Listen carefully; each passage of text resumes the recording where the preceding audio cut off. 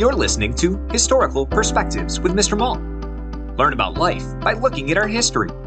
Teachers, for more information about historical perspectives, search Mr. Malt's Marketplace on Teachers Pay Teachers or at mrmaltmarketplace.com. Happy learning!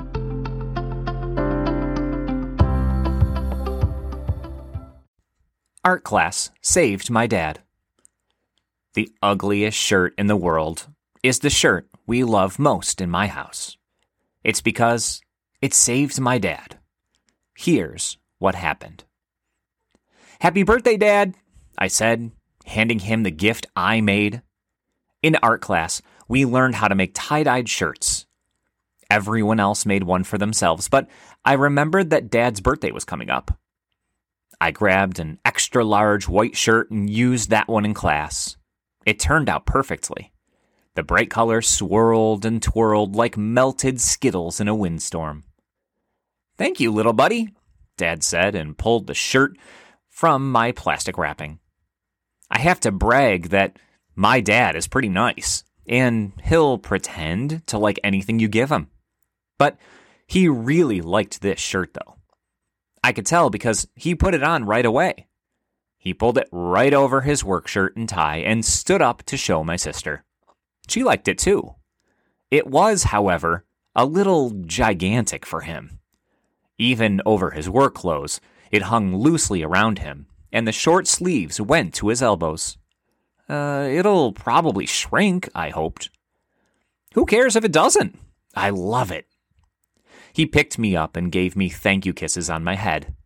I could smell his coffee breath. Gotta get to work now, though. I'll see you kids for dinner, okay?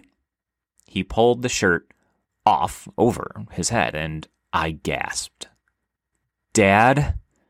He looked down at his work shirt and saw tie-dye colors all over it, red and blue on his shoulders, and yellow and green all over his tie.